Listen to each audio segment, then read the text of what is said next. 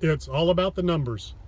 The truth is in the numbers, and the numbers will tell you everything you need to know without emotion, without subjectivity.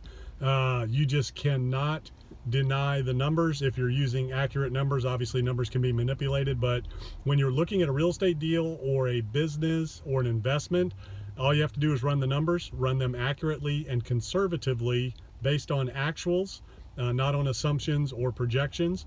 You know, based on actual numbers, actual cost, actual expenses, actual income, actual values and comps.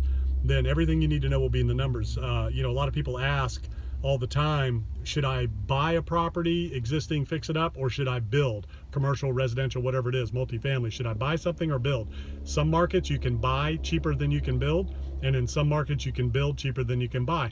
There's a lot of variables there: land cost, development cost, construction cost, you know, all those types of things come into play. At the end of the day, if you are just very unobjective about putting your numbers together and use actual numbers, not based on projections or what you think will happen or you think the market will be. Just use actual numbers and be a little conservative and say, maybe I need to come back a little bit in my value projections and in my rent assumptions, my value and rent assumptions, and just pull back from that a little bit. Run your numbers conservatively. They will tell you everything you need to know. You can take all the guesswork out of the equation. You can take all the emotion out of the equation and let the data guide you. Let the numbers guide you. The truth is in the numbers, and it will set you free.